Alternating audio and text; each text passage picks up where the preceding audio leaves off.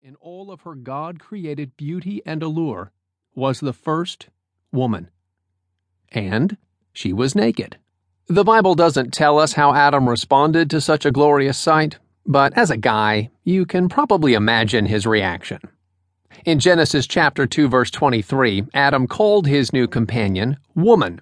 The Hebrew word for man is ish, and the Hebrew word for woman is isha.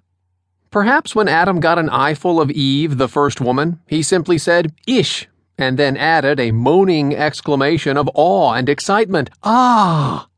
If Adam had spoken English, he might have said, whoa, man! Does a response like that make sense to you? As descendants of Adam, most of us experience the same extreme reaction to God's creative work in women. We share our ancestors' appreciation for the female form. Want proof? The next time you're hanging out with a group of guys, toss out a question like this. What's the most incredible sight in all of creation? A. The night sky during a meteor shower. B. A sunset in the painted desert. C. 20-foot waves off the coast of Maui. D. A fresh blanket of snow on the slopes of Vail. E. The female body. Feel free to throw in any other natural wonders you can think of, but it probably won't change anyone's answer. As far as most guys are concerned, everything else in God's creation pales in comparison to the masterpiece of the female form. The hidden treasure. Not only did Adam get to attend the unveiling of the first woman, but he also got to see her in all of her glory. Genesis chapter 2, verse 25 puts it this way. The man and his wife were both naked, and they felt no shame. Imagine having a beautiful naked woman by your side 24/7. Life was good for Adam. For a while. Unfortunately for him, and for us, his time in paradise came to a screeching halt after one terrible decision. Ignoring God's clear warning, Adam and Eve decided that tasting the fruit of the forbidden tree was more interesting than obeying God's rules.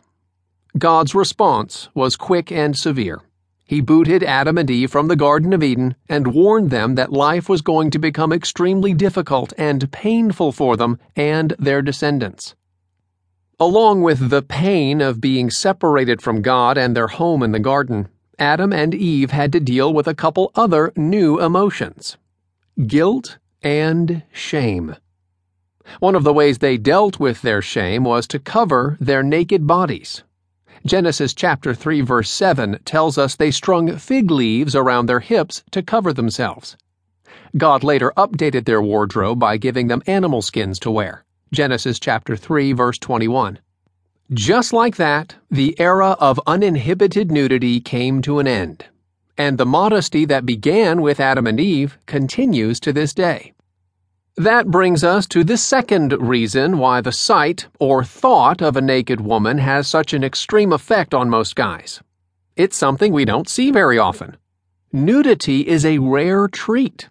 Naked women get our attention because we seldom see them that way. To take that concept one step further, you could say that the whole idea of nakedness is a special treat God has given only to human beings. To help you understand this concept, I offer the following true stories.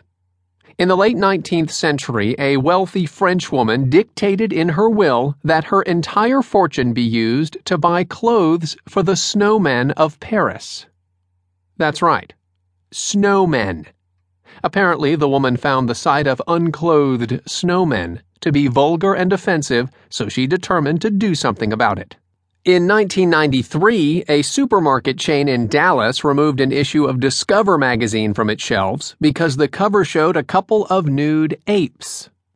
A European woman willed her entire estate to her niece on one condition: that the niece make sure the woman's pet goldfish wear pants at all times. That wasn't a misprint. The woman wanted her goldfish in trousers.